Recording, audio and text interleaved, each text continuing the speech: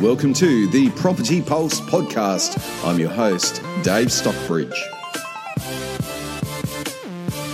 Welcome to the Property Pulse podcast. I'm your host, Dave Stockbridge. In every episode, I aim to bring you helpful hints and tips that I hope you find helpful on your property journey. And we talk about the first principles of real estate. These are principles that can be applied regardless of where you may be all around the world. And although I'm broadcasting from here in Australia, the reality is that this podcast is listened to far more overseas than it is in Australia. And that is because we speak to these real estate truths.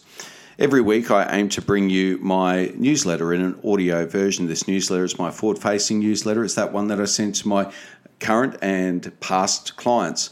It's to keep people informed as to exactly what's going on. Although it's often tailored to my specific marketplace, once again, you can extrapolate the first principles within the newsletter and apply them. The first principle here, of course, would be to have a newsletter. Then if we look at the underlying content, it's relevant, it's contextual, it's on trend. So what am I talking about in this week's podcast? Well, that's the coronavirus, the stimulus package and the recession.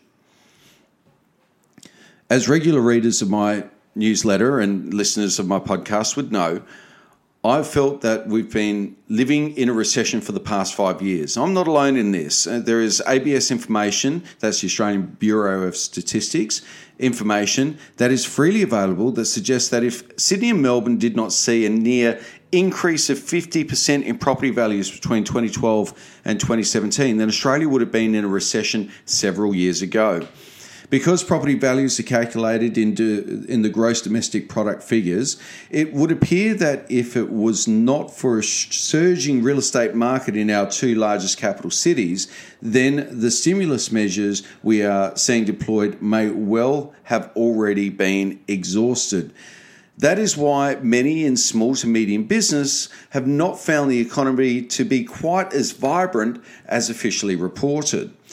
The figures have told one story, and it appears a very different story to that of the lived experience of most I speak to, who tend to feel that the economy never really recovered for them after the GFC. This is a sentiment shared with almost every small business owner I speak to. This isn't isolated. This is why leaders around the world are using coronavirus as political cover.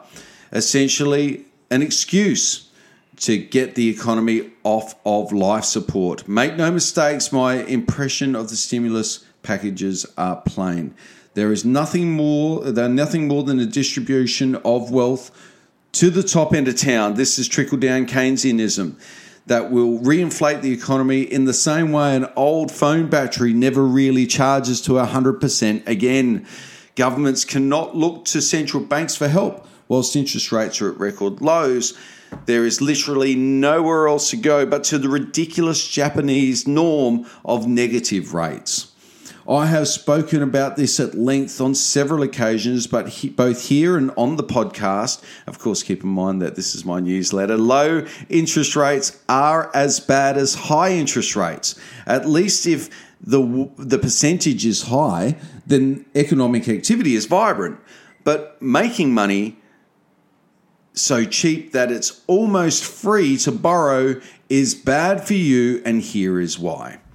If you read my newsletter or read my last newsletter, then you would see a direct correlation between interest rates and property affordability. My thesis is that houses were less affordable in 1987 than they are now, even though values have increased over sixfold in some cities and tenfold in others. And you can check all of that out. If you want to subscribe to my newsletter, you can reach out to my team on daves@realagents.properties. We'll ensure you're on the list and keeping up to date with the newsletters.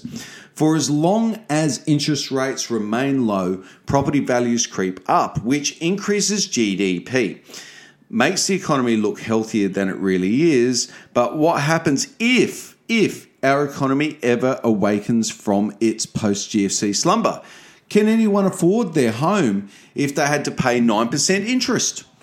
The federal government's biggest economic lever to pull is immigration. They can guarantee demand simply by bringing more people here.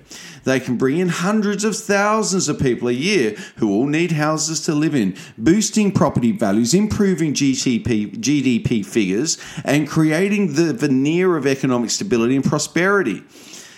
But once again, what happens if the economy ever catches fire again?